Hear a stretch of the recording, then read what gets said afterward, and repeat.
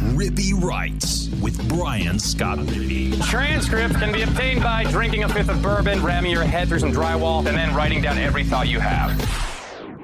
What is up on a late Tuesday night? I am Brian Scott Rippey. Thanks for tuning in to another edition of the Rippy Writes podcast, the first one of 2023. We've got our guy Weldon Rodenberg on the show doing our long-awaited recap of the 2022 Ole Miss football season. We intended to do a short podcast right after the bowl game ended and then do kind of a longer season recap on Sunday. Monday had some scheduling conflicts, and then your guy here had to get a new laptop. So working through some technical difficulties, but our long-awaited season-ending podcast where we talk about what went right, what went wrong for the Rebels in 2022, the next steps for Lane Kiffin and this program heading into what is a really interesting offseason as this program, I don't know if it's a crossroads is the right word, but it is kind of at an inflection point as to what is next. So I covered a lot of that. Hope you enjoy it. One quick note, we recorded this on a Monday night during Monday Night Football.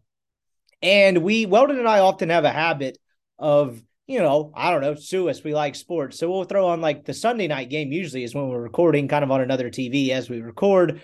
And we were recording during the Damar Hamlin episode that happened on Monday Night Football last night, which I'm sure you've seen unless you've been living under a rock.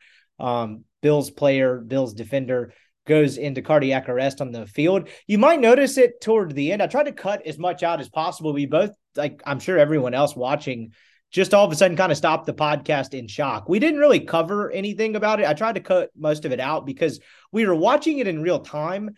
And of course, trying to, break down the severity of it and figure out what was actually going on with no volume would have just been an absolute disaster because, of course, we didn't know exactly what was going on until after we finished up recording. So just a quick note there, if you notice like kind of a lack of cohesion in the pod towards the end, we did take a quick break once we kind of both saw what was happening on Monday Night Football and came back up and wrapped up the podcast. So just a quick note for you there, because I'm sure like many of you watching it, we were a little frazzled, a little shaken after seeing that. Thoughts and prayers are continue to be with Damar Hamlin. So just wanted to make that quick note for you, but I think it's a good conversation and you'll enjoy it as we wrap up the year and the Rippy Writes pod gets started in 2023. We're back after, some time off through Christmas and New Year's Eve. Hope you guys enjoyed the time off as well. Just hope you spend it with some people you care about and feel nice and refreshed, ready to attack 2023. So anyway, good show. Before we get to that, though, I want to remind you the podcast is brought to you by Skybox Sports Picks.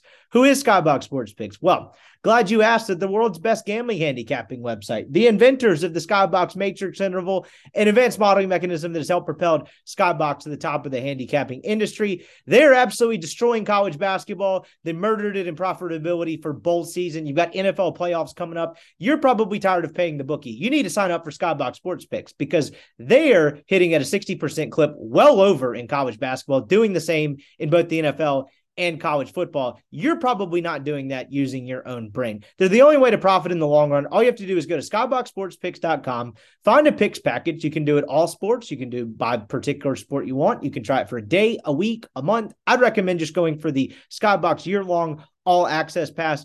Boom. You get an email, color-coded spreadsheet, broken up by units. You get nice organized picks. And you are more equipped to profit than you were 10 minutes ago before using Skybox. They're absolutely the best in the business. Just ask many of the podcast listeners and loyal customers that Skybox has that has helped them profit this football season. Check them out, skyboxsportspicks.com. Maybe go buy some merch. I'm wearing a Skybox hat as we speak. And then go find a picks package. And whatever you buy on there, use the promo code RIPPY, RIPPEE, and that'll get you 20% off any purchase and also let them know that we sent you. So check them out, skyboxsportspicks.com. The podcast is also brought to you by LB's University Avenue there in Oxford. Go see Greg if you're a Rippy Writes subscriber. That's rippywrites.substack.com. You're about to start getting more newsletters from me as we crank up 2023, and I kind of find a new direction with the old newsletter there. But you also get discounted meats. Greg switched up the Rippy Writes special after about a year and a half. Now you get 3 bacon wrap fillets for $20. Lane Train specials, as Greg calls them. That's about a $40 value you're getting for $20. Just go show Greg proof of subscription, free newsletter. Go collect your 3 bacon wrap fillets. Then go find all your own favorites. They have so many delicious options at LB's. Fresh seafood. They've got all kinds of delicious cuts of meat. I love the tri-tip, the filet burgers, all kinds of delicious sausages. It is truly the crown jewel of Oxford. Always have the utmost respect for what Greg has built, becoming a staple of the Oxford community. He wants to make your grilling experience great. Stop by when you're in Oxford. LB's on University Avenue. Thank me later. All right, here is Weldon Rodenberg on the 2022 Ole Miss Rebels football season. All right, we now welcome on Rippy Wright's football correspondent, former Ole Miss recruiting specialist, Weldon Rodenberg, as we sit here on the Monday, January 2nd, here about 7 p.m. for our, I guess this will be our season wrap-up pod. We'd originally had some plans to do like a little short, brief bowl recap. Couldn't get the schedule work out as we were traveling and working heading into the New Year's weekend. So we figured we just combine it all in one. What's up with you? I know you were in Baton Rouge for a little bit. I made the trek back from Dallas to Oxford today. How was your New Year's, man? New Year's is great. We were going to do a little recap of the bowl game, like you mentioned, but I was in a wedding the day after, so I had like all the rehearsal stuff on that Thursday. Had the wedding on Friday, then ended up going down to New Orleans for the Sugar Bowl and had another wedding that night. It's been quite a bender for the last 4 or 5 days, which led to no podcasting time, unfortunately. Hey, it happens. Yeah, you were quite the socialite over the last couple of days. I didn't have that much going on. I just drove to Dallas, spent some time with MC. We went to a hockey game on New Year's Eve, which is actually a very fun way to spend New Year's Eve. We went to Stars Sharks.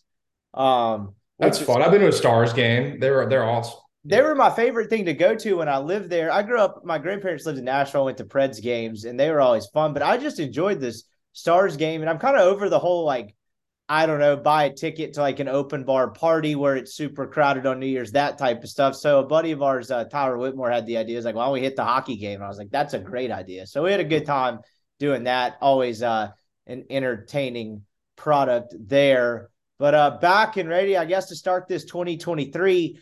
I guess to start this conversation, so we'll kind of hit some big picture stuff. We'll probably hit some of the bowl game as well. But Ole Miss loses 42-25 to Texas Tech to close out the year. The Rebels started 7-0 and then lost 5 of their last 6 games. I guess, well, I know the bowl game happened, like 5-6 days ago at this point, depending on when people are listening to this.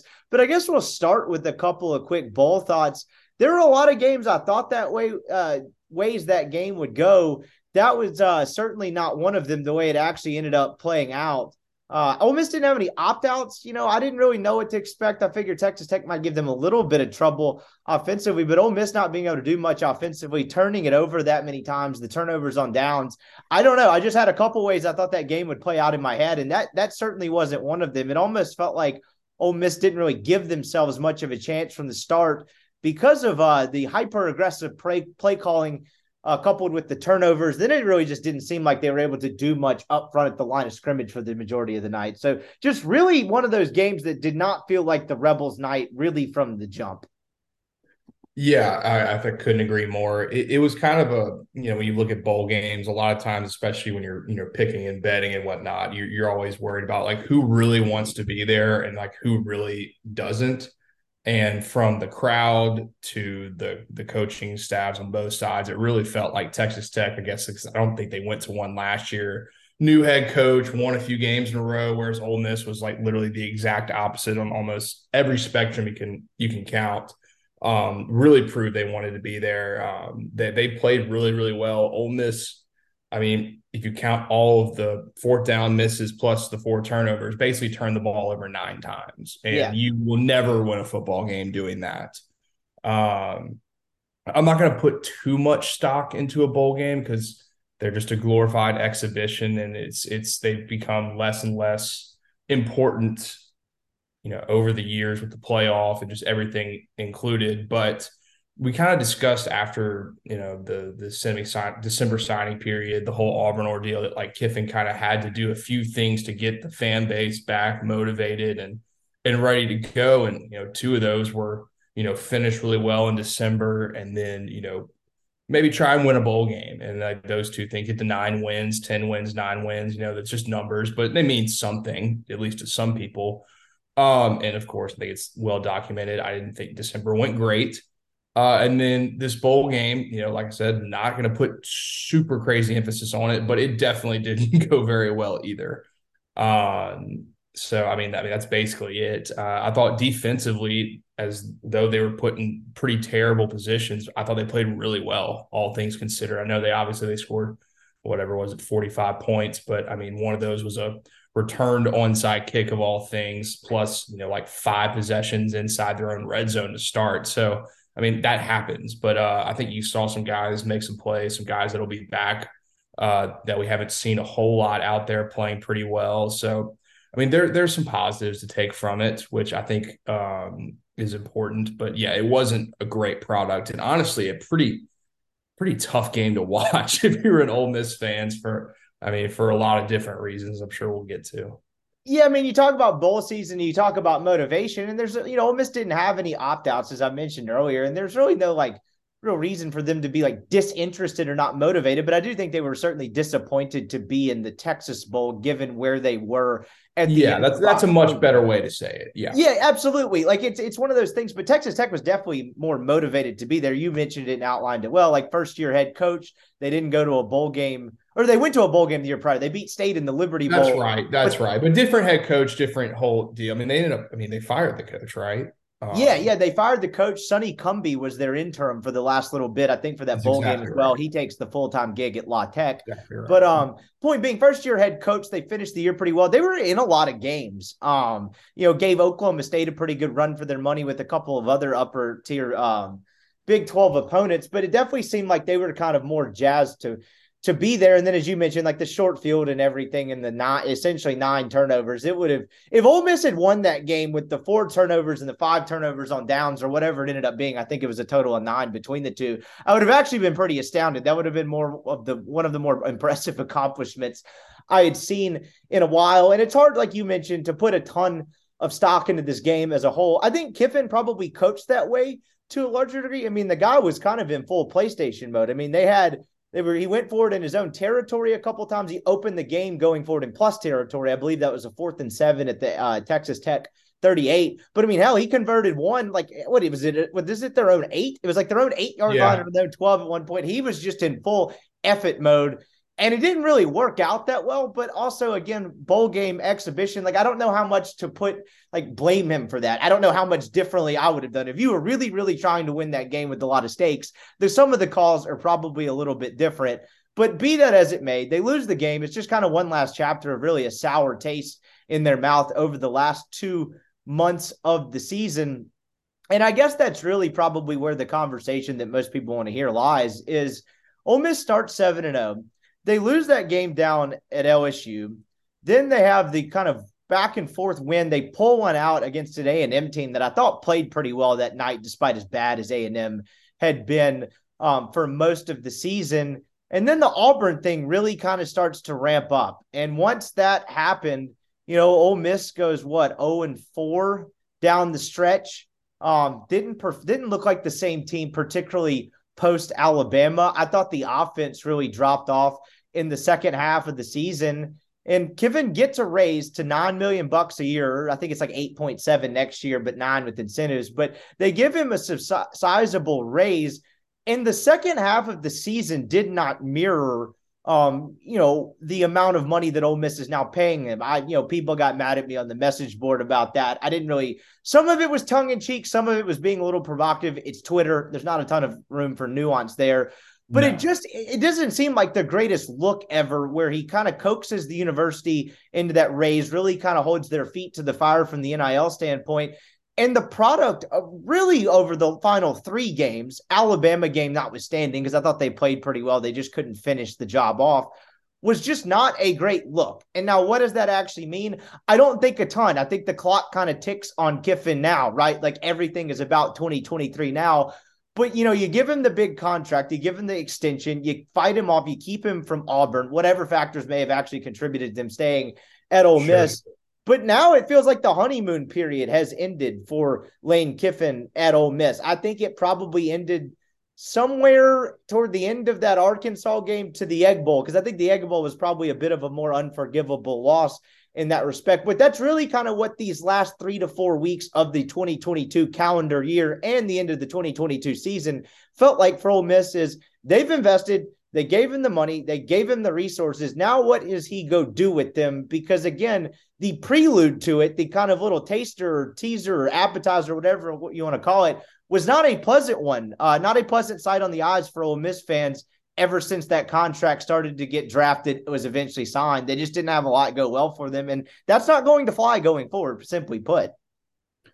No, it's definitely not. I don't really usually focus too much on money, though I understand why, you would, because, you pay a coach top 10, top 5, top 8, whatever it is, money, you expect those kinds of results.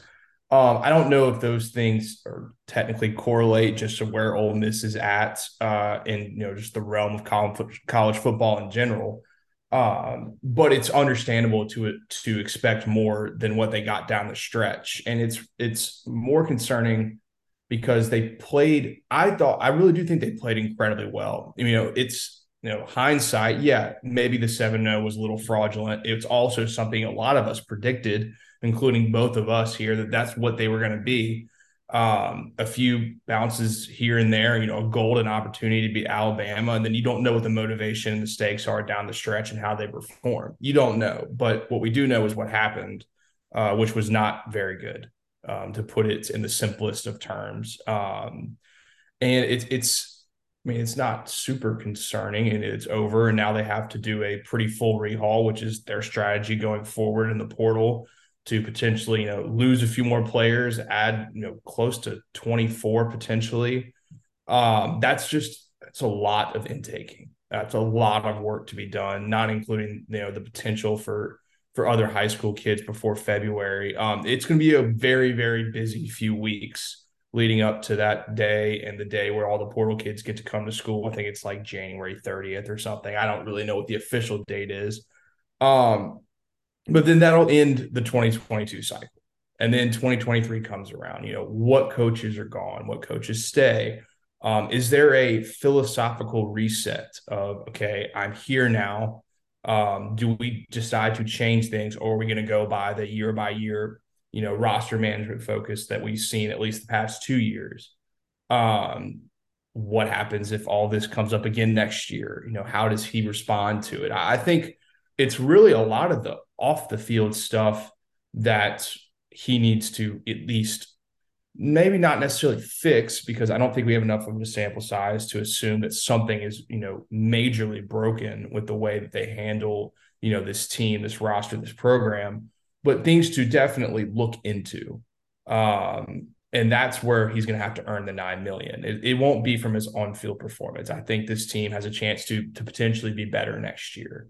Especially depending on how they do in the portal. But it all depends on the coaches. It all depends on how do they finish in the portal. That we know they have an incredibly difficult schedule.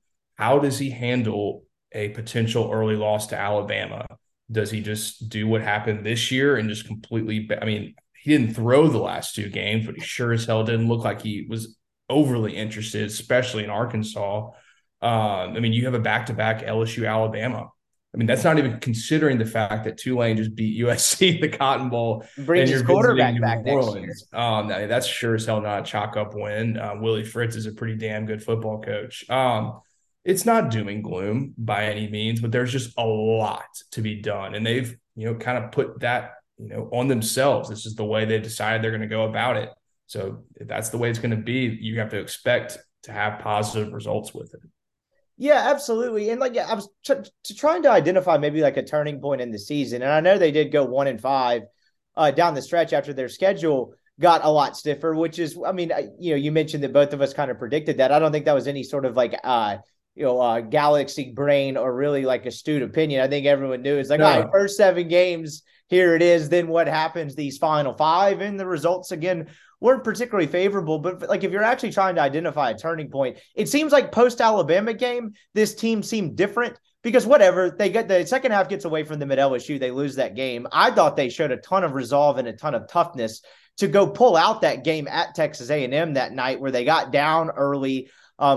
The quarterback for Texas A&M was playing pretty well. That game really could have gotten squirrely. Dart pulled a few plays really just out of his ass to keep a couple drives alive. And I thought they showed a ton of toughness in what was a good win, even though that wasn't a good team. It does seem like this team was a different team post the Alabama game. And I don't know if that's Kiffin putting a ton of emphasis on that game, whether he does that publicly, like within the building with them. He definitely coaches a little bit differently in that game.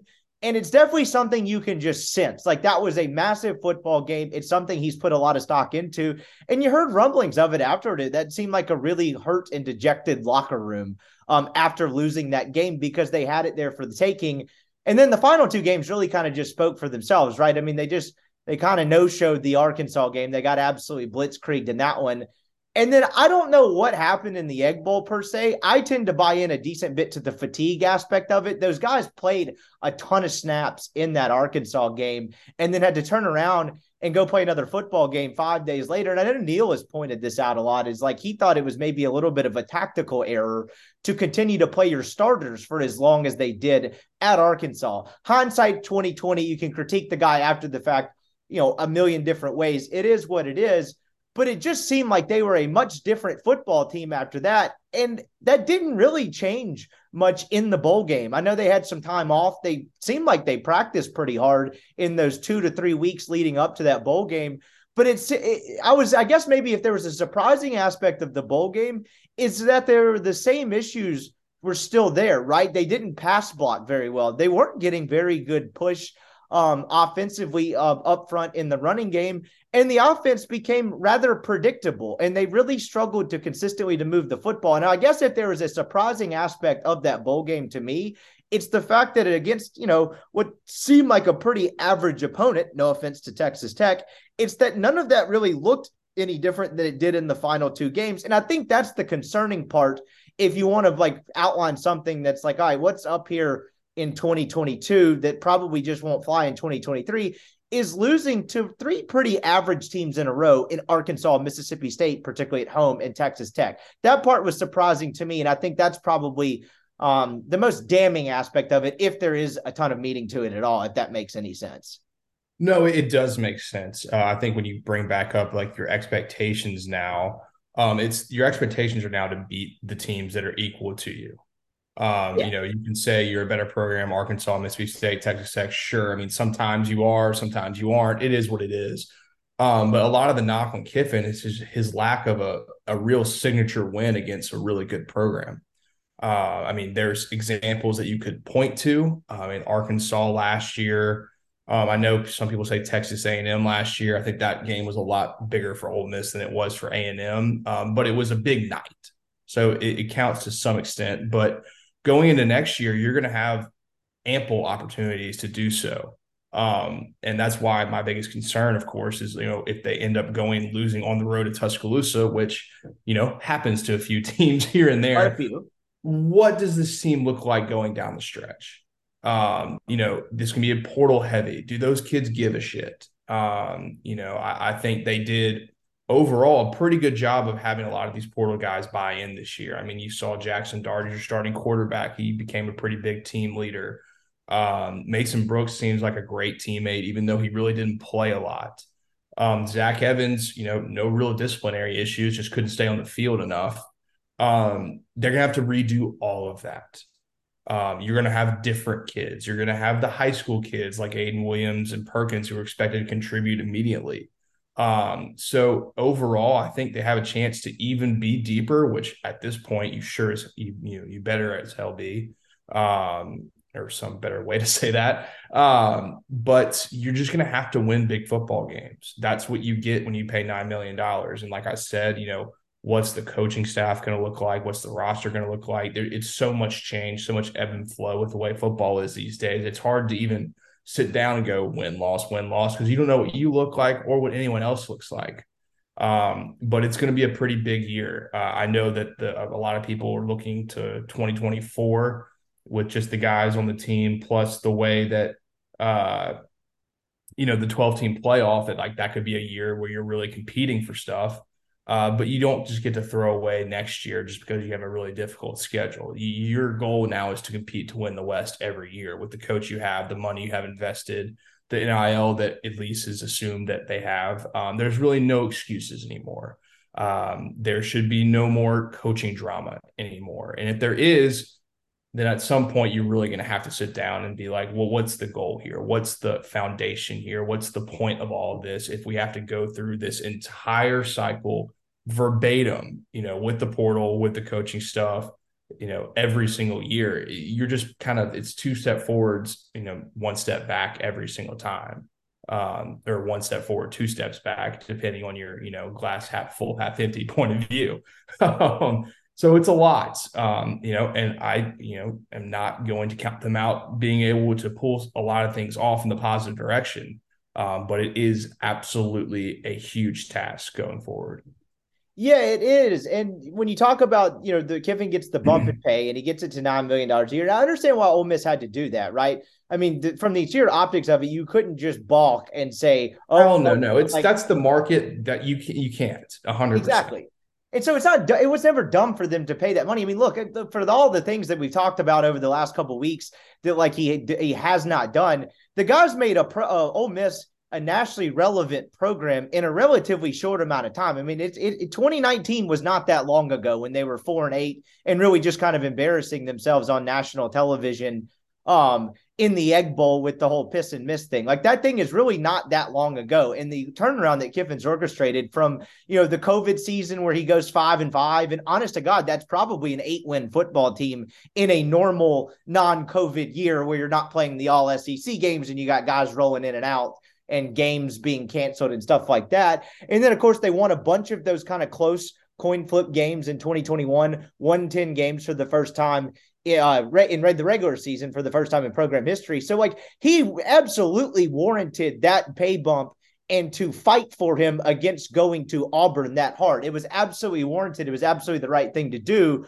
But now it just feels like the ball's kind of in his court. That was probably the biggest change that we saw over the last 3 to 4 weeks of the season is Ole Miss usually, now granted, they haven't always been the greatest road team under Kiffin, and shocker here, spoiler alert, it is hard to win on the road in the SEC, but I feel like 2021, they beat that version of an Arkansas team on the road and they sure as hell win the Egg Bowl at home. So they started, and I guess if you want to throw the bowl game in there, they just kind of started losing to teams that you thought, they're probably better than all 3 of these teams if you just stack it up on paper. Whereas the first 2 years of the Kiffin experience before that, the first 2.5, if you want to go to Kentucky and Troy and whoever else in the first half of the season, they didn't really do that. And they handled their business pretty, I hate to use the word pro mindset, but pretty professionally, right? I mean, Vanderbilt ended up being a pretty scrappy team toward the end of the year. They get down early in that game, but really just kind of dismantle them in the second half. And you didn't see them do that against opponents they were as good or better than over the second half of the 2022 regular season. And I think that's probably if you want to talk about what are the differences in expectations now, I think you highlighted it pretty perfectly at the top of that. Now that you have this NIL, you have the resources, you've got the buy-in and the financial investment, it's winning the vast majority of those types of games versus going 500 or hell, as the way they did this year, lose the last 3 down the stretch against 3 beatable opponents. That's the biggest change, right? Because you look at the schedule next season, you have to go to Tuscaloosa, you have to go to Athens, you play a road game at Auburn, and you play a road game at Mississippi State. Like, if you're just ranking their 4 toughest games, whatever you want to make of LSU and A&M, they do get those at home. Like, those are with those, I guess, tough games built in, you better win the vast majority of the coin flip games in the middle, because they could do it. If they went 9-3 next year, I think that's a really, really damn good year heading into 2024, where you think this cycle is going to peak. You got Dart as a junior at quarterback. The talent cycle is kind of reaching a peak, and you get a 12-team playoff. But if you take a huge step back and go like 6-6, then you kind of have to start asking some questions as to where this whole thing is going. And I think that's probably, when you talk about next season and the importance of not only the record, but just how it looks, that's probably as important as anything in all of this is how do they fare against the teams they're supposed to beat next year? Because that's going to go a long way in determining how that season looks optically. No, absolutely. I think a lot of other things to discuss are the same things that popped up throughout this entire year. the kind of, what's the defense look like next year? Are we running the same 3-3-5, which clearly is successful. A certain team runs it that is now playing in the national championship game. Kidding. So, I'm not going to tell anybody what scheme they should and shouldn't run. The offense on non-script this year was pretty terrible all in the entire season. That adjustment really was never made once. What do you do with that? And I guess obviously goes back to, who's calling the plays next year. Is Charlie back? Does Lane take over?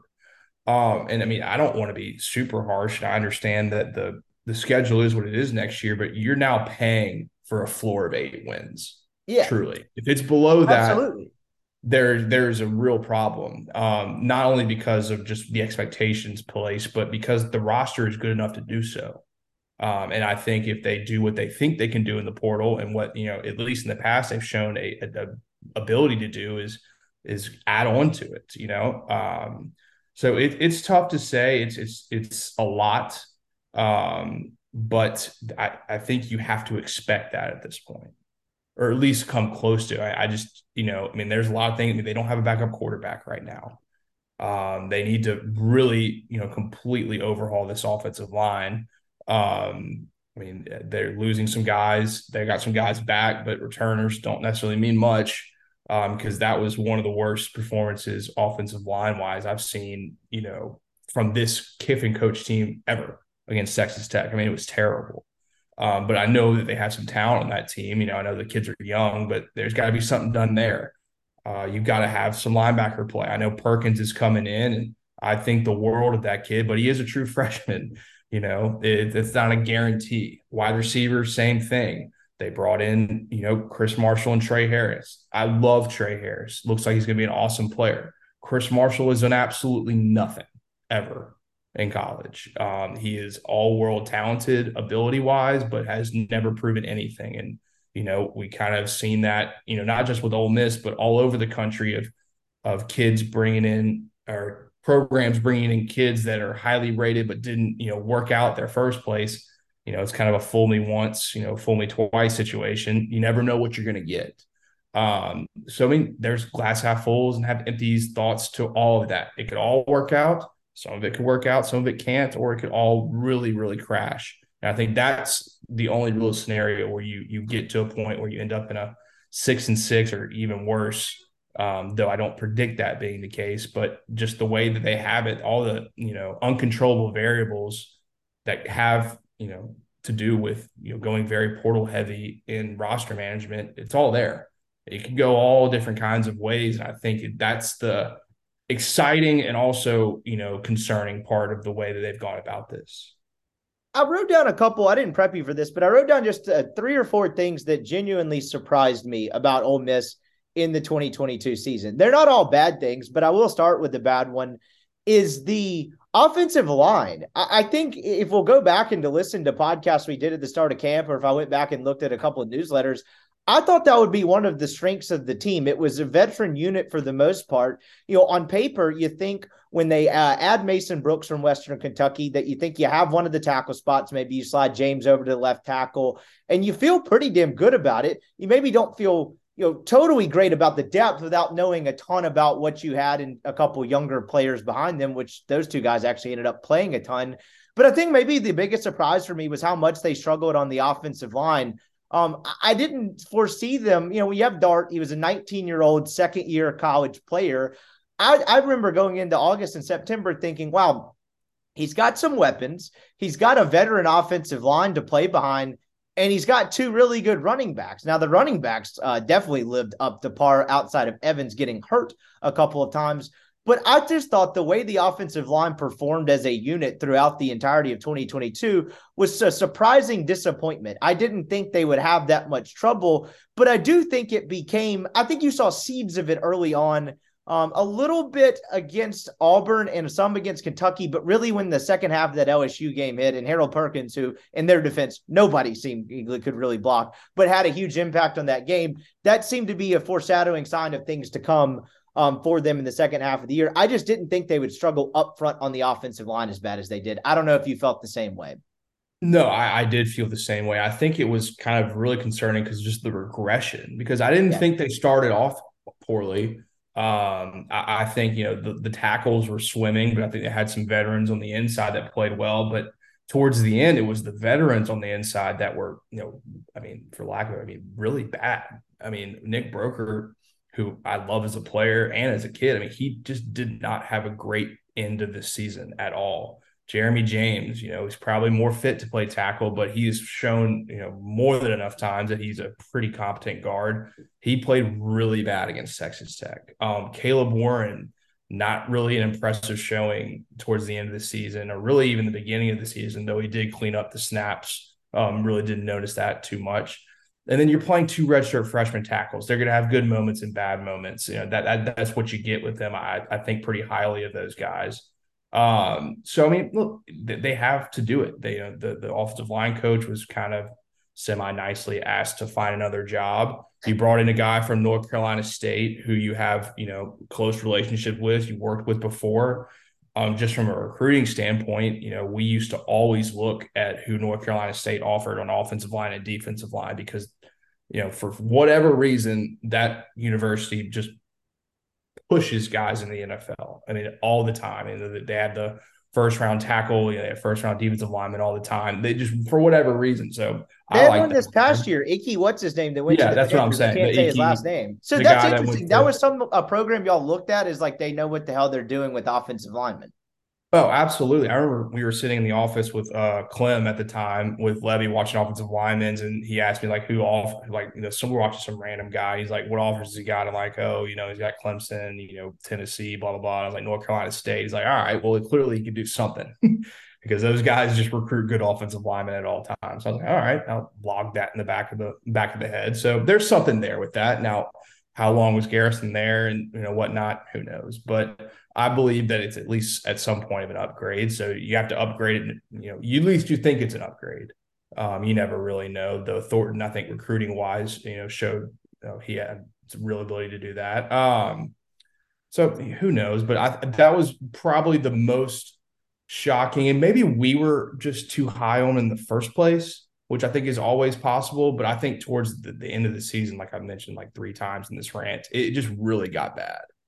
It did. And I was going to go to the next one that was actually a positive, but just a quick sidebar, because I think that's an interesting point you bring up. One of the things we talked about, one of Lane Kiffin's huge strengths, is that guy's batting average when it comes to hiring assistant coaches in his term since he's been at Ole Miss, pretty damn high. Whatever. I don't know what the exact number would be if you go like pass, fail, hit, out, whatever, but it would be enough to get him in the Baseball Hall of Fame, barring a Pete Rose incident. The guy's pretty damn good when it comes to hiring coaches. Do you think that's another example that speaks to that he can pull a guy like that from NC State? I had just assumed from the kind of last couple of years, them having Okongwu as a first-round pick. They had another guy before that his name escapes me right now. I was like, oh, that seems like a pretty competent hire. I didn't know it was one of those things where you actually, as you just made in that interesting tidbit of like, oh, we actually looked at them like this program knows what the hell they're doing. Do you think that speaks to his ability to hire really good, competent people? Because I just thought that really, solidified that when you said that. I thought that was interesting that you mentioned NC State as a program by name that y'all looked at a lot. Yeah, I mean, and that was really just for those positions. You do that with certain programs all the time. I mean, obviously, if LSU offers a defensive back, got a pretty good chance they're a pretty good player. Whether they're a 3-star or a 5-star doesn't really matter. There's all of them. Alabama offers a running back. Some of it's pretty self-explanatory, but some of them are a little bit more low key. So yeah, I mean, his batting average on, like you said, assistant coaches has been incredibly high. And just the way college football works, there's a rotating wheel in and out of programs all over the place. You never really know what the motivations of each hiring and firing is. But to Kiffin's credit, he's been pretty damn good at it. So we'll see what this brings with us. I think they already are in on an offensive lineman that he was targeting at North Carolina State, some kid from Maryland, if I remember correctly, or Connecticut or something crazy up there. But yeah, so I mean, I think it's a positive for sure, and I think they've got some talent in the room to work with as well. So I'm pretty high on that possibility. Second surprise I had written down, Quinshon Judkins. People might be out there listening thinking, well, why the hell is that a surprise? Well, you forget the kid was an 18-year-old true freshman. There was rumblings throughout camp, preseason camp, that it was kind of like, I know they added Bentley. I know they added Zach Evans. And then at the time, remember, Quintrell Bullock had contributed to the 2021 team. So you kind of thought about him as a third guy until you saw Quinshon Judkins come along. By all accounts, had a decent spring and then really seeming to kind of come of his own in camp. But to even just look back and look at what he did, this kid ran the football 274 times for 1,567 yards at 5.7 yards a carry with 16 touchdowns as a freshman. He caught 15 passes for 132 and another touchdown at a clip of 8.5 yards per reception. To do that as a true freshman running back in the Southeastern Conference is really just absolutely remarkable. And I'll package that into an actual question regarding the Zach Evans announces for the draft over the weekend. You didn't get a ton out of Ulysses Bentley this year. I imagine they're going to try to go get at least one more portal running back. I know they added the Texas kid Riscano late in their recruiting class. They seem to be really high on him. But I guess I'll give it back to you to give Judkins his props. But do you think they kind of look at another back in the portal with losing Evans as well? Because man, what a home run A+ back you have in him. Now, how do you compliment him? Absolutely. I think the first thing you do is you improve the offensive line. He has incredible vision, incredible toughness, incredible everything. I mean, he just was amazing this year. He's everything you could ask for. It. There's no words that could describe what he meant to this football team this year. But like you said, yes, they absolutely need to go get another guy. Yes, they have Bentley left. He showed he's a total question mark at this point. And then, yes, you got the Riscano kid, I believe his last name, from Texas, who, when I were watching before we did the previous recruiting, really like him. Think he's got a big chance. But you can't just assume every true freshman running back is going to give you what Judkins got. And Judkins had a lot of carries this year as an 18-year-old. You would imagine he's going to get a lot next year. I think you have to find a way to not minimize carries, but minimize tread. You have to have some complementary play. And Evans, there were times where he absolutely was that, but kind of a lot of the year, there's times that he just wasn't really playable, whether it was fumble or injuries or simply game plan. There's so many different reasons. You have to have somebody that you can get in there to complement Judkins because you need him as healthy and as fresh as you could possibly have for the entire year. It's not an easy task to have with a running back, especially with Kiffin's ability. He wants to run the football. We all know that. And he wants to run it a lot. But you have to have a complementary, really competent, talented second-tier guy with Judkins to really make it all work. Yeah, you're exactly right. And they were certainly a different offense this season when they had both of those guys going at full steam. I mean, I think if you just look at the way Judkins performed against LSU versus maybe a Texas A&M, where that may have been Zach Evans' best game as an Ole Miss Rebel, even though he was not at full strength. By any stretch. They had it kind of on a pitch count, but the 16 touches he got that night were incredibly impactful. And I think that worked to Judkins' benefit. And I think that really kind of crystallized how much better both of them were, particularly Judkins when you had a functional Evans behind him. We'll go to the third surprise to me. We talked a lot about Ole Miss finding some newfound depth on the defensive line, right? They add J.J. Pegues. Do you think you're going to get a jump from Tywone Malone? You add Jared Ivey. And while they weren't terrible up front of the defensive line a lot by any stretch, they played a lot of guys, a lot of snaps. You didn't really have that rotation and that depth that maybe I think some of them thought, or at least some of us thought they would have going in. I mean, you looked at Chase would post the snap counts on the message board each week, and I think the common refrain from that, particularly in the defensive side of the ball, was, damn, they play a lot of guys, or I say a few guys, a lot of snaps. And I thought that maybe they would have a little bit more depth, but it just didn't seem to be the case. KD Hill didn't really take another step. He just kind of either stayed in place. I don't know enough about the intricacies of defensive line play and have not looked at it yet close enough to definitively say he took a step back, but you certainly didn't feel like he was as impactful as maybe he was last year. I thought J.J. Pegues was a perfectly productive player. I thought Jared Ivey probably was about what you thought when you signed up for him, at least in the first year. And I thought Tywone Malone showed some flashes, but certainly didn't really assert himself as a consistent force. That was a little bit of a surprise to me. I thought they would be better and deeper on the defensive line, and they get all of those guys back, if I'm not mistaken. So maybe that next year is when they take that step, but I thought you would see more of it this year. Yeah, I believe Katie Hill and Tavius Robinson, who was pretty damn impressive, especially in the bowl game, but really down the stretch of the season. He, really acquitted himself well, pass rush wise and against the run. Ended up being just a really good football player for Ole Miss for a few years. And I credit to Partridge for pulling him out of Canada, wherever the hell he was playing, because they got that COVID season canceled for them. But yeah, I think it's pretty difficult to have defensive linemen make just game by game by game impacts when you're playing three down, unless you've got guys that are just like superstars. And I think some of these guys played incredibly well during the season. I think JJ McGee is a perfect athletic, big physical three tech.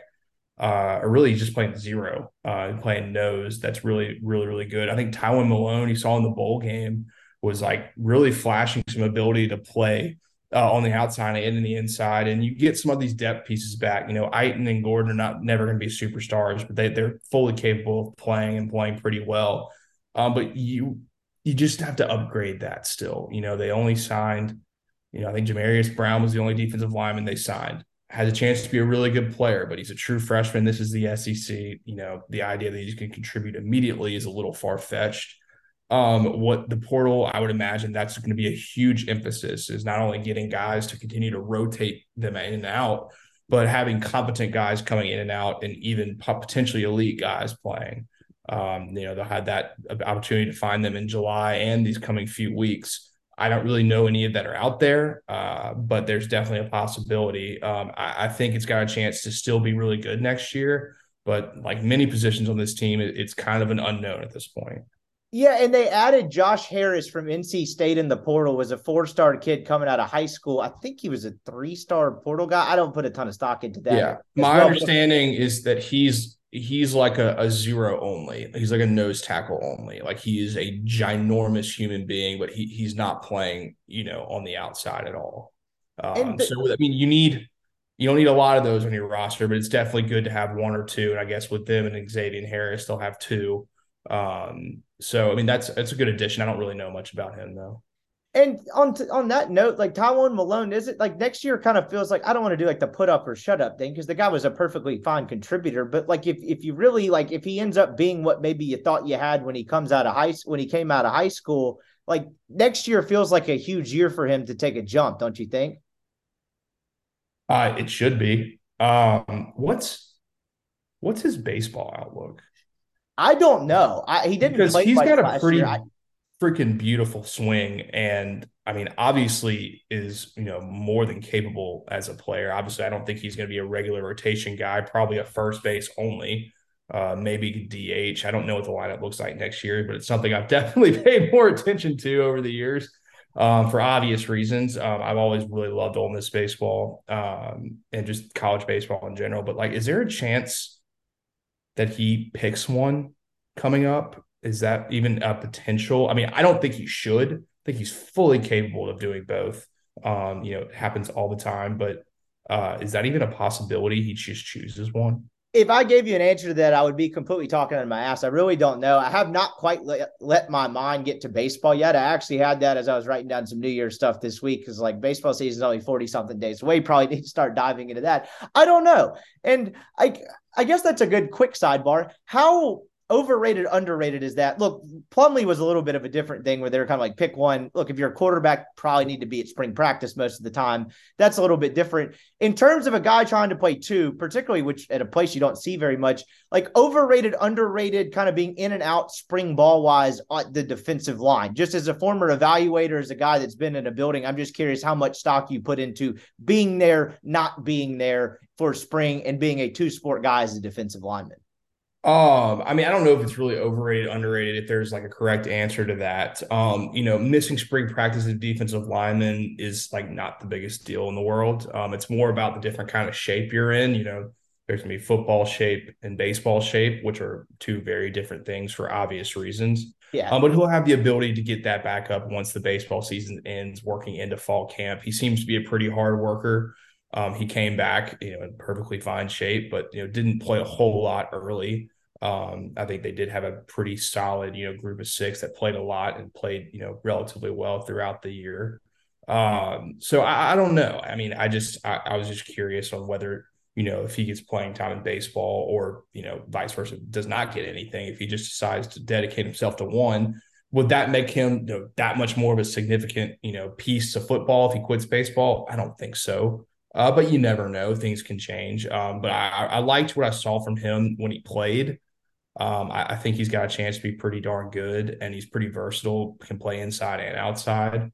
But I also really love watching him hit the ball 420 yards, 420 feet outside of Swayze. I really don't want him to quit. I think he's a super fun player and makes that baseball team a lot more fun, because I feel like he might have an opportunity, to play a little bit more than he did and kind of mop up midweek games. But who knows? Not really important to football, but just a sidebar. And just everything you heard, it seemed like the base, not that the football teammates don't, but just like from the two sport, it seemed like those baseball guys loved the guy. Like he was kind of a fun presence in the dugout. Whenever he did hit that first home run, they went absolutely just ape shit. They could not get enough of that. So it seems like a good kid. Kind of moving on to my, I guess this is my last one. I had another one, but I don't know. I don't know how to articulate that one as much. Lack of depth. Depth became an issue for this team again this year. Once the injuries hit towards the second part of the year, you lose Troy Brown. He gets banged up for a little bit. Cardi Coleman battled some injuries, and that really affected this team, I thought, defensively, I think, against the run in the second half of the year as well. I thought they might be a little bit better depth-wise, and maybe they were. Maybe they were slightly better than 2021. I wouldn't necessarily describe it as such, but I just thought that overall, particularly on the defensive side of the football, you'd have a little bit more depth. I know I talked about that with the defensive line, but I guess it really goes for the defensive front seven as a whole. I think they were probably fine at safety. They seemed perfectly fine at corner.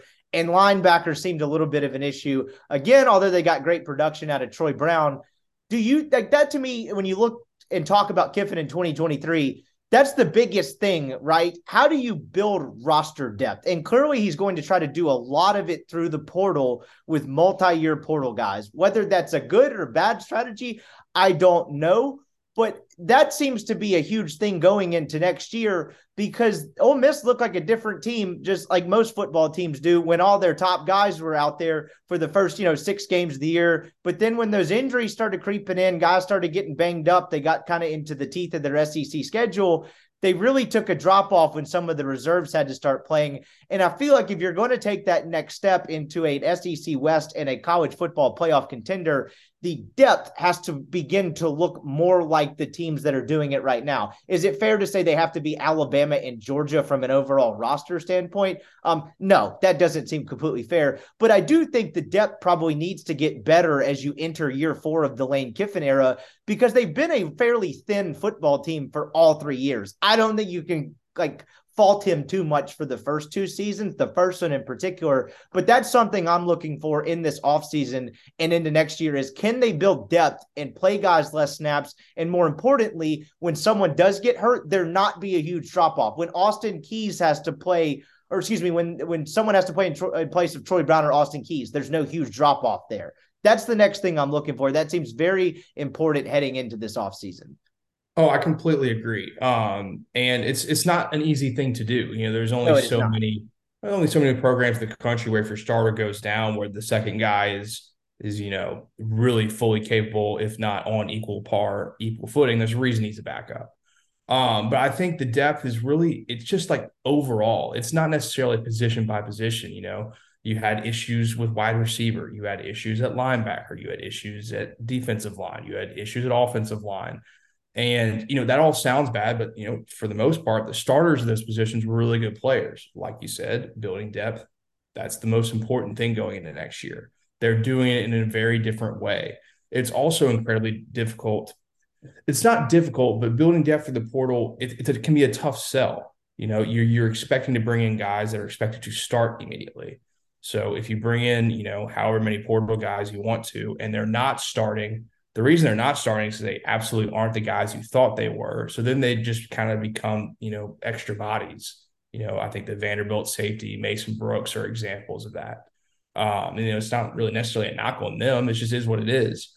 The thing that my biggest, not quibble, whatever, with the portal is kind of like, you bring in those portal guys, when they go down, you're not really replacing them with portal guys. You're replacing them with depth that you've built, kind of probably through the high school ranks, guys getting time and minutes. But when you're signing so few, It's like, okay, your entire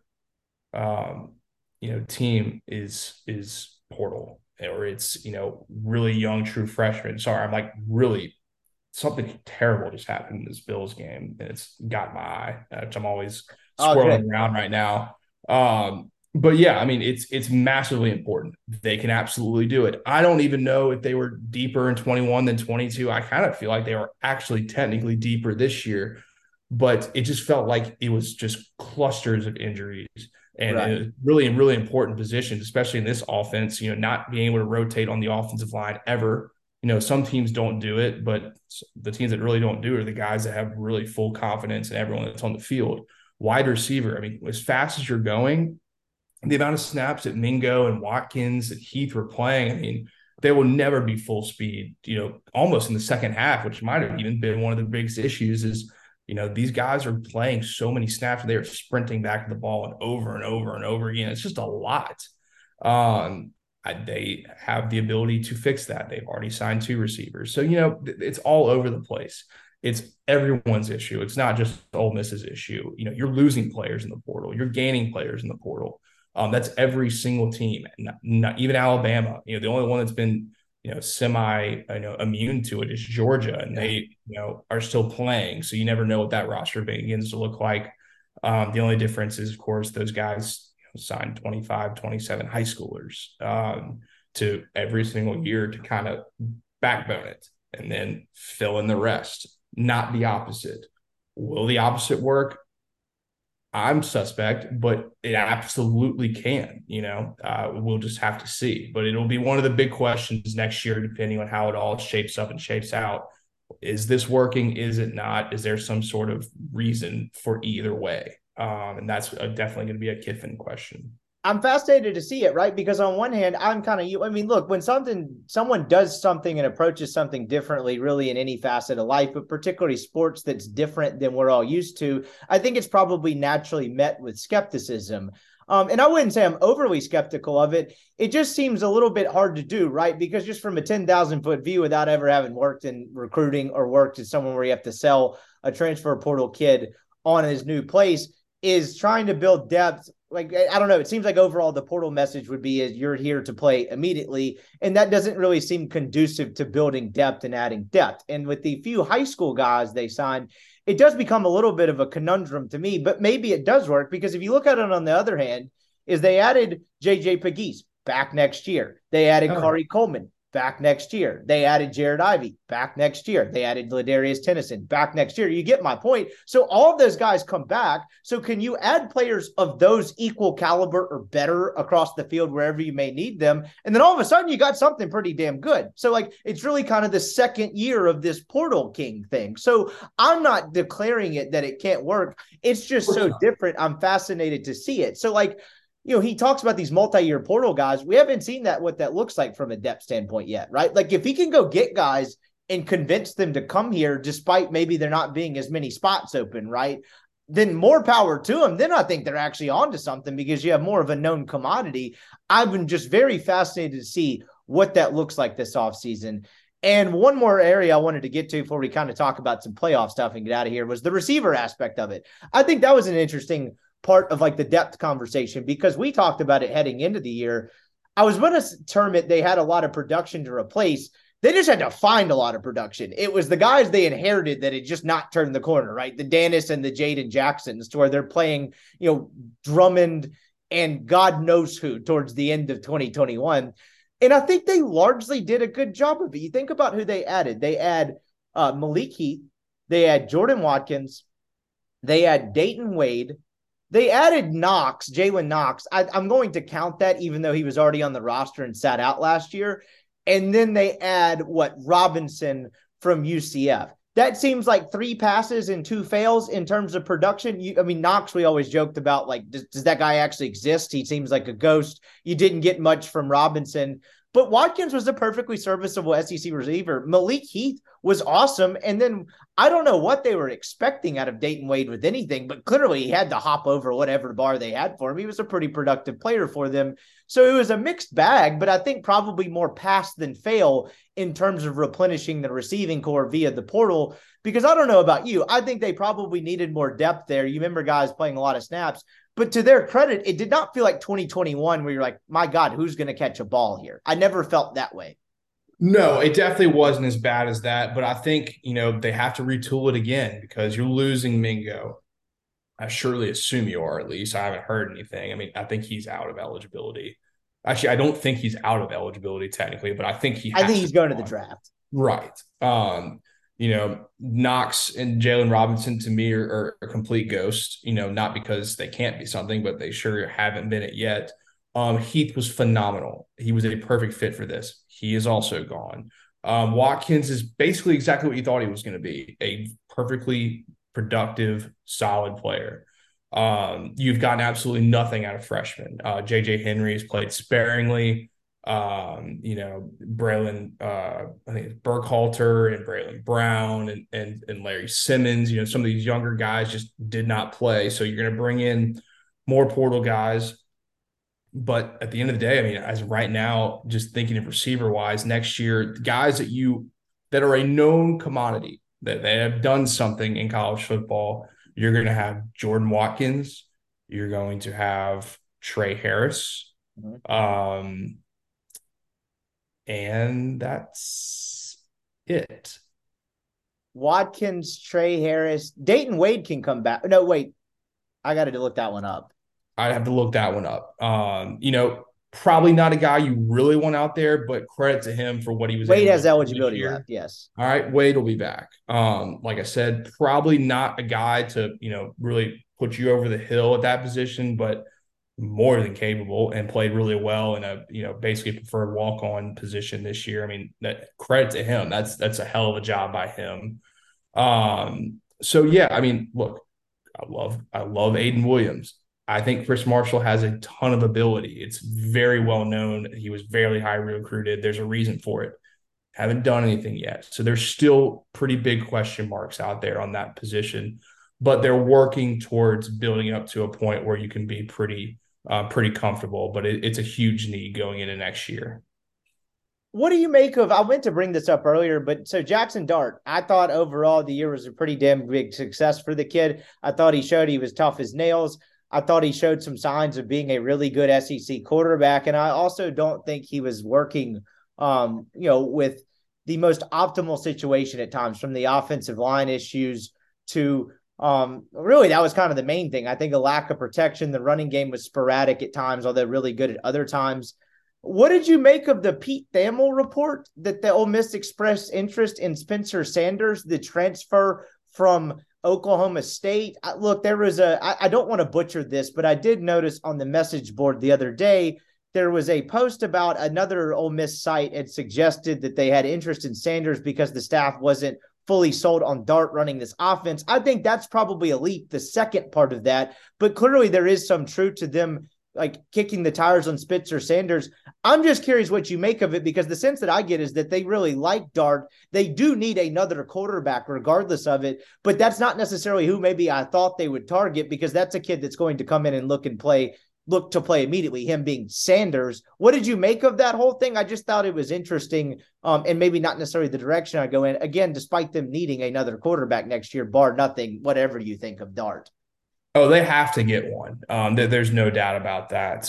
Spencer Sanders, I don't know who the hell is advising him to come to Ole Miss, because he is not starting over Jackson Dart. I mean, I wouldn't think so either. If he wants a new place to play, he can go, be Spencer Sanders at Auburn or something, or somewhere else, because he is not as good as Dart. Not, in my opinion, no chance.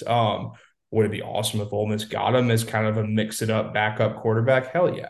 I'm taking him, but he's not starting over Dart next year. And I can't imagine why he would want to do the latter as an older guy. 100%. Starting.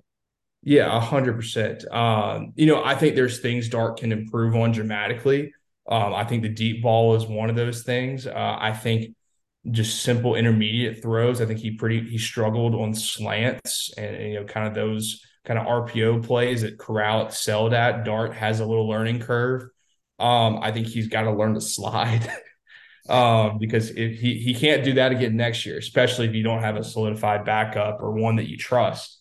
Because I had a feeling they probably trusted Luke Altmaier to play, but he kind of was barely available. Got to cut down the turnovers. But he showed you flashes of why they have high hopes for him and why I have high hopes for him. I don't think he was at all the issue this season in really any football game. I know, Texas Tech didn't end well, but it's not like he was put in fantastic positions in that game, but they need a guy. I don't understand the Spencer Sanders thing. Like I said, I'd take him because he's a quality football player, but I think Dart's your starter next year. Barring some crazy quarterback in the portal. But dude, are you watching this Monday Night Football game? Yeah, I'm sorry. I'm trying not to get distracted as we record this. This is not like your typical neck head injury. I apologize for the bad podcasting here, but they hooked the guy up to an IV. What is going on here? They completely went away from the game. They went back to studio. Yeah, they're not playing. My uncle said that they were like giving him CPR. I think we have like a pretty horrific situation on our hands. Man. I don't know. My brother, he may be okay. I don't think they would keep playing if he didn't have a pulse going into ambulance. Ugh. God. Ooh. Terrible. Sorry to bad pod and all. I was kind of weirded out about it. I couldn't figure out what was going on with that either. Yeah, I don't really know if we had to do like a live cut-in, but like, Jesus, it looked terrible.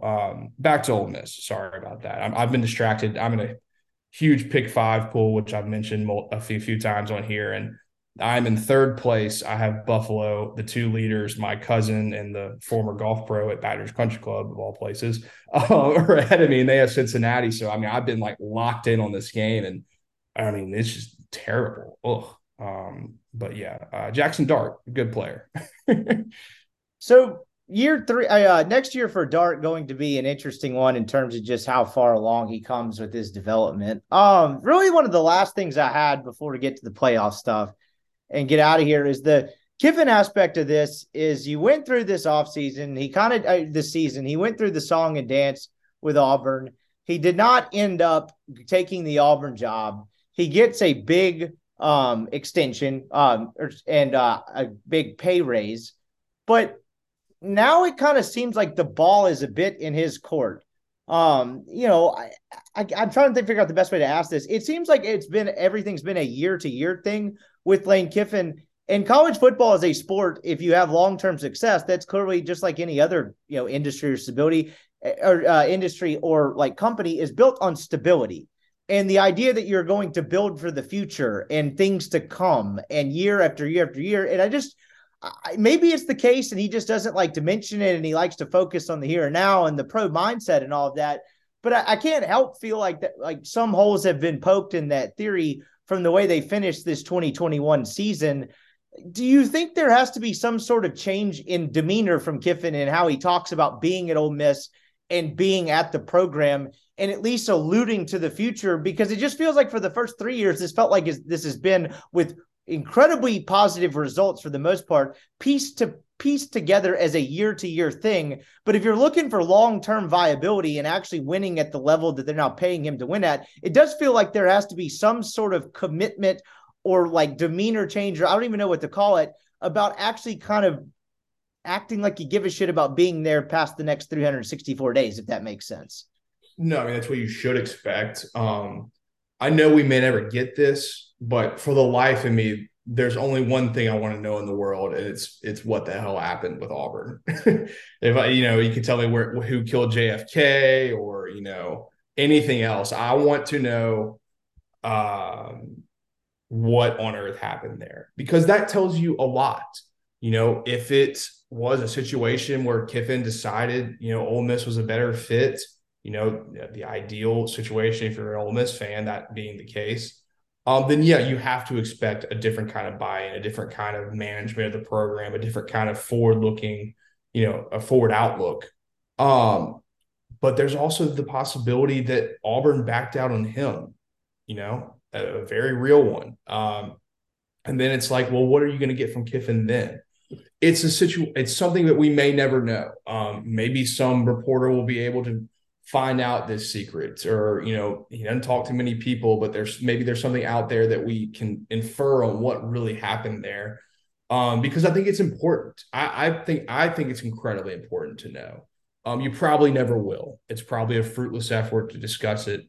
But when you're talking about the future of the program with Lane Kiffin at the head, you have to at least have an idea of where his mindset's at. Does he actually want to be here, or has he just been, looked over for the, third consecutive season almost? And if it's the way that I think a lot of Ole Miss fans, want it to be, where he decided that Ole Miss was better and he didn't want to go to Auburn, a better situation for whatever reason, more financial incentive, more NIL incentive, then yeah, what you explained should be just a precursor. It should be not a guarantee, but just an understanding that there's going to have to be a different level of buy-in. It doesn't necessarily have to be, shaking hands and holding babies like he did when he first got here. But just from an outlook, from a roster management, from a PR aspect, no more bullshit, whiny, complaining, if you don't get a kid, no more NIL complaining, no more woe is me. Twitter is his thing, but you're in a situation where you're making $9 million with supposedly a lot of NIL money in a pretty damn good football roster. Act like it. Don't play the underdog at all times. There has to be a different mental mindset. And maybe you never get it from Kiffin. Maybe this is who he is.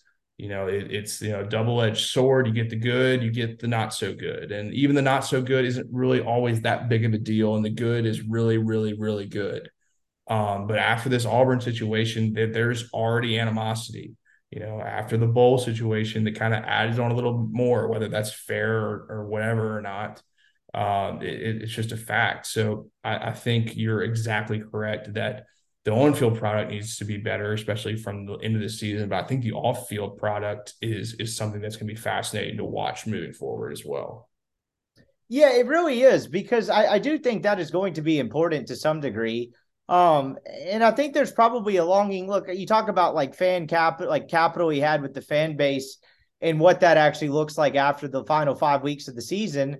And you have to look at the whole picture. Again, as I kept pointing out at the top of the podcast throughout, Lane Kiffin has made Ole Miss nationally relevant. He was won at a level that Ole Miss really hasn't consistently won at over a long period of time in quite some time, right? You had a blip through the Hugh Freeze years that got derailed by a million different things. But Kiffin is clearly the best coach Ole Miss has had in some time. But now they're paying him like that. They're paying him like a top 6-7 coach in the sport. And that is now going to warrant heightened expectations. That is now going to warrant better results. And it was just interesting because everything had gone so well in the Kiffin era all the way up until they start 7-0. The second half of the season did not really jive with the way the off-the-field stuff played out in terms of Ole Miss keeping him away from Auburn, locking him up with the gigantic raise. It was just a very bizarre situation to see Ole Miss be able to fight off Auburn, to be able to sign him to a big boy contract, but also go 1-5 on the field over the final 6 games. There's just something strange about that to me. And I don't think Kiffin is the coach you saw in the final 6 games, going 1-5. But is he the coach that was 19-3 over those 22-game stretch? I think that's probably the $1 million question, and we're about to find out. Where does he fall between those two extremes, between the final 6 games of 2022 and what he was for all of 2021 and the first 7 games of 2022? That 19-3 stretch versus the 1-5 stretch. What is he? He's paid to be like the 19-3 stretch. Granted, that might be a little bit of an exaggeration, but that to me is kind of the $1 million question going into all this. And it's really on him. He's got the resources. He's got everything to figure it out. I don't really know what else to say about it. I'm just fascinated to see how it plays out. I think it's something you're about to see from programs that are in the similar tier of TCU. It's the mindset change of, if you do it well, you can win the entire thing. I think Ole Miss and TCU are wildly similar programs for different reasons. But it's similar stature. TCU is obviously private, with a shit ton of money, in fertile recruiting. Ole Miss is public with a lot of money in fertile recruiting. Yes, they play in the Big 12, and Ole Miss plays in the SEC, in the hardest division in football. I totally get that. If you really look at their schedules this year, though, TCU probably played a more difficult one, just week to week to week. That they beat a lot of really good teams. You just don't. There's no excuses, and that's not an Ole Miss like you don't have any excuses, but like Arkansas's, Ole Misses, North Carolina's, South Carolina's, all these programs that are kind of have the ability to do more, but are always kind of on the precipice, which is exactly what TCU has been. They just broke through. I think that's going to begin to put a lot of pressure on programs in similar arenas, even in their own state at Texas and Texas A&M. So I think the price of doing business is about to go up in that tier of college football, especially, the more irrelevant that the group of five is becoming, each year. It's maybe a loose, corollary, but I think it's something you're going to begin to see. It's like, wow, it actually can be done. So you got to figure out a way to do it. Yeah, and that as we get it, that's probably a decent segue into the playoff aspect of this. You now have your national title game set. We got two of the two best playoff games we've had in conjunction together since this thing was started. Just two incredible games. TCU and Michigan kicks it off, and then you have Ohio State, Georgia in the nightcap. Both games go down to the wire. Both games felt like marathons of football games in their own right. And you make the TCU comparison. Sonny Dykes in his first year, right? They go undefeated. They don't win the Big 12 championship game. Kansas State clips them in that. But they were clearly the best team in the Big 12 for the 2022 season. He's a guy that utilized the portal a decent bit, but also he had a lot of talent, I say a lot, decent bit of returning guys and talent waiting in the wings. And we're about to expand to this 12-team playoff. And it is interesting that in the first year that this transfer portal thing really kind of sets in, you don't get Alabama, you don't get Clemson. It's weird to say there's, just a ton of parity in the sport when you have, Georgia and Ohio State and Michigan in the playoff, Michigan for the second straight year in a row. But it did feel like this was more of an unpredictable year than we've been accustomed to in college football. And as we try to shift out this kind of ever-changing landscape, do you think that's a positive for a program of the stature of Ole Miss? Because honestly, if Ole Miss had, maybe the 2021 team playing this 2022 schedule, God knows what would have happened. They may have found themselves being the TCU. It just feels like with the portal and everything changing in NIL, I don't think the kind of notion that, well, the haves will always be the haves and the have-not or the haves-not is accurate. I think you saw evidence of playing that in the season, and you're about to get to 12 teams having a crack at taking a shot at winning this sucker. So, I guess, do you think the way this landscape is going is a overall net positive with Ole Miss, particularly having a coach like Lane Kiffin as head coach? Because I think the early returns are, I would say the answer is yes. Yeah, I think it's definitely can be yes. I think you're going to see, I think you might even see it with Ole Miss, pretty dramatic peaks and valleys. Depending on how the portaling goes year by year. I think TCU, for all intents and purposes, kind of the exact same team they had last year. That team went 5-7. They dramatically improved the coaching staff. Gary Patterson just didn't recruit anymore. Added some key contributors out of the portal at certain spots, and you see what they've done this year. It's been really impressive. There's also the Texas A&Ms that, it doesn't work out very much for. You could even, to a weirder, lesser degree, Alabama, the year before they had the portal hits with Jamison Williams and guys like that. This year, those guys kind of weren't the same. That's a completely different standard to grade off of, a little curve there, but it's true. LSU last year compared to this year, this year they hit on the portal guys, a lot of them. And they were dramatically improved. So I think the peaks and valleys will give the ability for certain programs to kind of, outkick their coverage, I guess is the best phrase I can think of.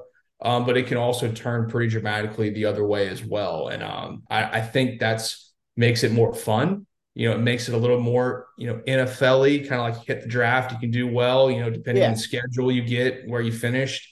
But it can bite you in the ass as well. But I think that's kind of this is just a full news coverage cycle. There's something going on in college football at all times, even more than there ever was. It's pretty wild, but I do think it's showing that it's to be had. You can do it, especially in the 12-team playoff.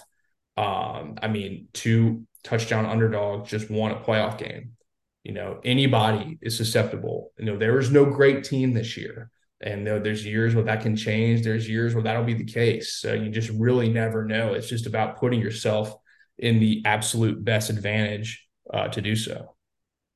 Yeah, absolutely. And I wonder, like, I'm so fascinated to see what the 12-team playoff looks like, because I think this year maybe was a little bit of evidence to take all the anti-expansion people and tell them to shove it, right? You had no great teams this year. I think two other teams, probably at least two, maybe three other teams, could have done what TCU did, like could have interested in Alabama being in the playoff mix. How about a Tennessee, a Clemson, somewhere in that? It just felt like, particularly with the way Georgia struggled with Ohio State, there are no great teams this year. There's just a few really, really good ones. And I think this is probably this year's evidence as anything. Having teams with more seats at the table would make for more compelling drama and really just awesome college football. Which result was more surprising to you? Ohio State playing that closely with Georgia and really scoring that much on the Georgia defense, or the fact that TCU pulled that sucker off? Granted, it took a couple pick sixes. Michigan really shot itself in the foot in the worst way possible in a lot of different areas.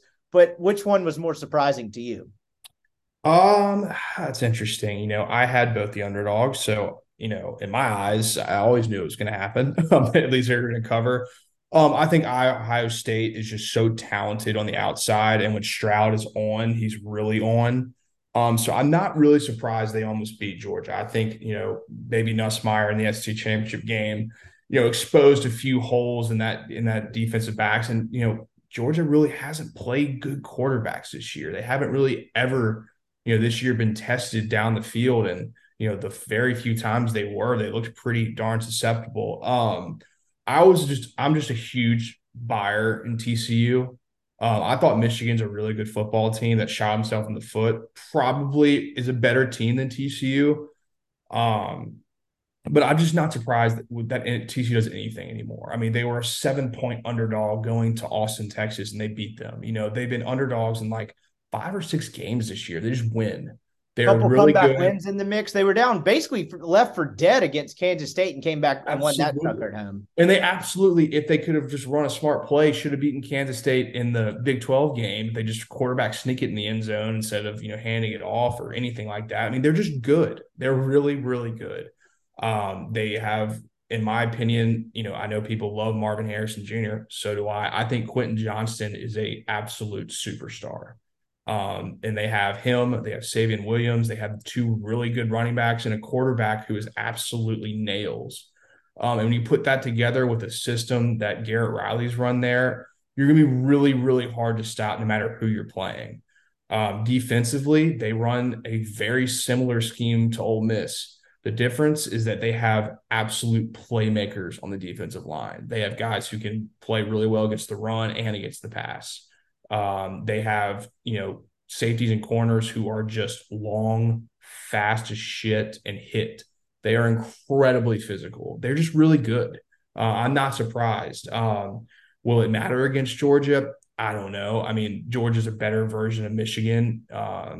TCU probably got a little lucky in parts of that game. Also, they took advantage. Credit to them. It's going to be a fascinating game of, kind of different philosophies, different styles. But no, I'm not really surprised with the outcome of either game, except for the fact that clearly no one plays defense anymore. Yeah, no kidding. Those games were 4-hour marathons. So, I mean, I know you hit on it a second ago, but do you give TCU much of a shot in the title game? I don't know how you can keep doubting them at this point, particularly when you kind of get like Ohio State showed how Georgia's defense can be susceptible. I thought they had a really good plan and, they were a field goal from winning that damn game. Absolutely. I think they're going to watch a lot of that. I think Kirby has really grown as an in-game coach. I think he's just gotten a lot better through the years. Now he's earned his scars through some pretty terrible decisions in the past. But they're going to be really ready. TCU throws a ton of 50-50 balls. Georgia has a lot of athletes. I haven't been impressed with their pass defense, but it's kind of a different attack than Ohio State. I think TCU runs the ball better than Ohio State, though, so that'll be interesting. The defense of TCU going up against the offense of Georgia, I think, is going to be the most important part of this game. Can they even attempt to stop Brock Bowers? Can they attempt to stop them running the ball consistently? I mean, it's definitely going to be a bend, don't break, force them to kick field goals kind of game. Vegas line is just disgusting. It's like 13.5 points. So it'll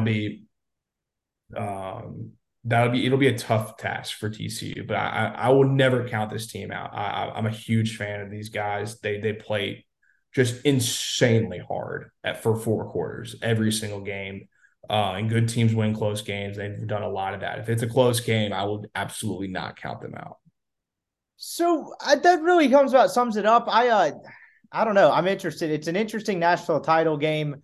But I don't know. I mean, like, I never would have thought we had Georgia TCU. I think everybody could have predicted one of these teams in there. Nobody could have predicted one of them. And I think you'll probably see more of that as the playoff expands and these teams have to win, more games to get to that point, right? I mean, Georgia was lucky to survive Ohio State. Imagine having to go 3 or 4 rounds. Maybe you get one in an on-campus stadium. I'm just fascinated to see what the future of this sport looks like. But I do think overall, even with the NIL and the transfer portal stuff, the product is trending in an overall positive direction with the parity. It seems like there's become a little bit more of that. Maybe we'll see in 2 years that this is just a complete one-off. But be that as it may, we'll see how it looks on Monday night.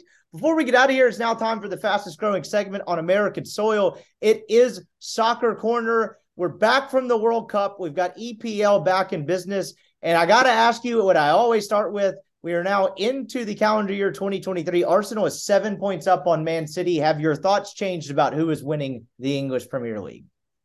I think it's on. I think this is officially the first time on Soccer Corner where I am placing Arsenal as the favorite to win this league. I mean, at this point, how can you not? I mean, they're 14-1-1. They have trap games all the time. They win. They just keep winning. They are impossible to they don't quit. They have a pretty tough injury to Gabby Jesus, their striker. I think got injured in the World Cup of Brazil. So that's tough to overcome, but they're deep. They have young guys who have stepped up. They still have Saka, who's as in form as anybody in the world, Martinelli. Their midfield is really good. Their defense is really good. They're incredibly well coached. And the most important thing is they just win. They are tough as nails. So, yeah, at this point, I've been saying City, no matter what. They faltered, only got a point against Everton like 2 days ago. They haven't looked fantastic. I will never count them out, but I think at this point I'm leaning towards Arsenal really being the first time I've considered them the absolute favorite at this point to win the league. How big of an upset would that be? Because we talked about in the preseason how heavy, overwhelming favorites Man City was to win this league. Like, how surprising on the scale? Look, I know you had Leicester City win it a couple years ago. That was like statistically the greatest, upset in the history of sports. But like, how big of an upset would this be as poised as City did look to win this sucker? I mean, I can imagine Arsenal was probably somewhere around 12 to 15, maybe even 20 to 1 to win the league going into the season. So I mean, that's a pretty big deal. I mean, it's a pretty significant number, maybe a little bit lower than that. Liverpool has just been, I mean, they got their butts kicked by the Bees today. I mean, they're in 6th, so they're not, I mean, they're not winning it. I think they're probably too far back at this point. They're still, fully capable of finishing top 4, but it's really been a semi 2-horse race. United's back in the top 4 and Newcastle's there at 3rd. I just don't think either of those teams are going to win the league. It's these two, and it's kind of been these two from the beginning. It's nothing like Leicester City. I mean, Arsenal is a top 5 club, top 10 club in the world. But in terms of the preseason expectations compared to winning the league, I mean, it'd be a pretty big deal. And it's something I don't think they've done in a minute. So it'd be pretty big for the biggest club in England, potentially, especially the biggest club in London. You've got Saudi Castle sitting right there in 3rd from the time they were bought by the Saudis. When we first started this Soccer Corner segment, we were like, all right, they bought some guys at the midpoint. way last year. Like when are they going to start contending? And now they're here. You mentioned they're not going to, I don't think they'll win this thing either, even though I know next to nothing about soccer. But if you can get in the top 3 or top 4 place Champions League, how big of a jump is that for a club like Saudi Castle?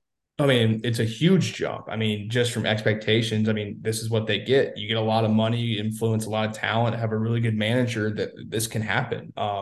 It's incredibly hard to play out there. They're like the most northernmost team in the league. Not an easy place to play. They drew with Leeds on New Year's Eve, which was big for our modern day Ted Lasso. Oh, yeah. But yeah, I mean, they're in it. I think their goal, they play Arsenal tomorrow at 1:45. That's going to be a massive game. They're playing in London, I believe. That's going to be an incredible game, an incredibly important game for Arsenal to take advantage of City only getting a point in Everton, and for Newcastle to solidify themselves in top 4, contention. They're really, really good, and I think they're probably going to be a team that'll buy a player or two in this January window that's coming up pretty soon. They've been really, really impressive and impressively consistent. Not a lot of like huge losses or like really bad droppings of points here and there. They've just been good. Yeah, they have. And looking toward the bottom of the league, it doesn't seem like relegation is really kind of set in stone at this point either. I think you probably have 4 or 5 teams that are worse than the other ones. West Ham kind of matriculating downward. They seem to be on a downward one. My favorite thing is Wolverhampton Wanderers goal total. Still not going great there. They got 10 goals on the season in 17 matches. That doesn't seem great. Leeds, our guy Jesse Marsch, only 2 spots out of the relegation zone. There seems to be about a 6-7 team race to kind of avoid relegation at this point. Do you think it stays that way, or do you think there are 3 teams that are worse than everyone else?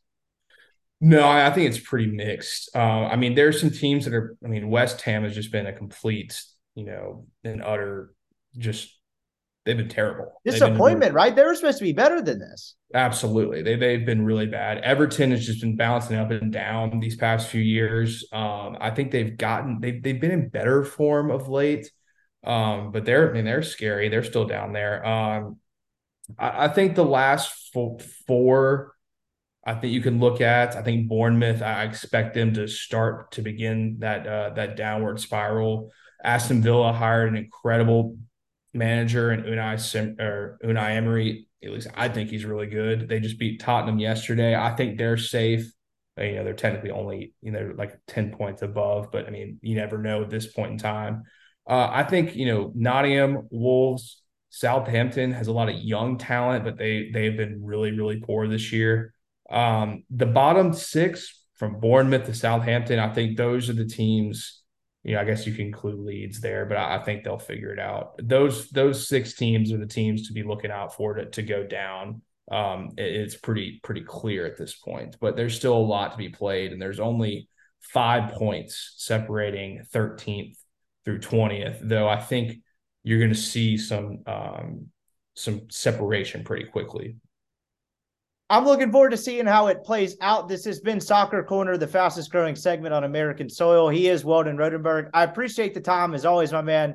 Another great year in the books. Looking forward to continuing to do this throughout the spring and into what should be an awesome 2023. But again, another great year, my man. We'll send you into the off season, and we'll talk to you, I don't know, right before spring ball, something like that. Sounds good, man. Have a good one. And that was Weldon Rodenberg as we send him into the abyss of the offseason. Really appreciate his time as always. Always enjoyed doing the podcast with Weldon as we've made it through year 2 together of doing this whole thing.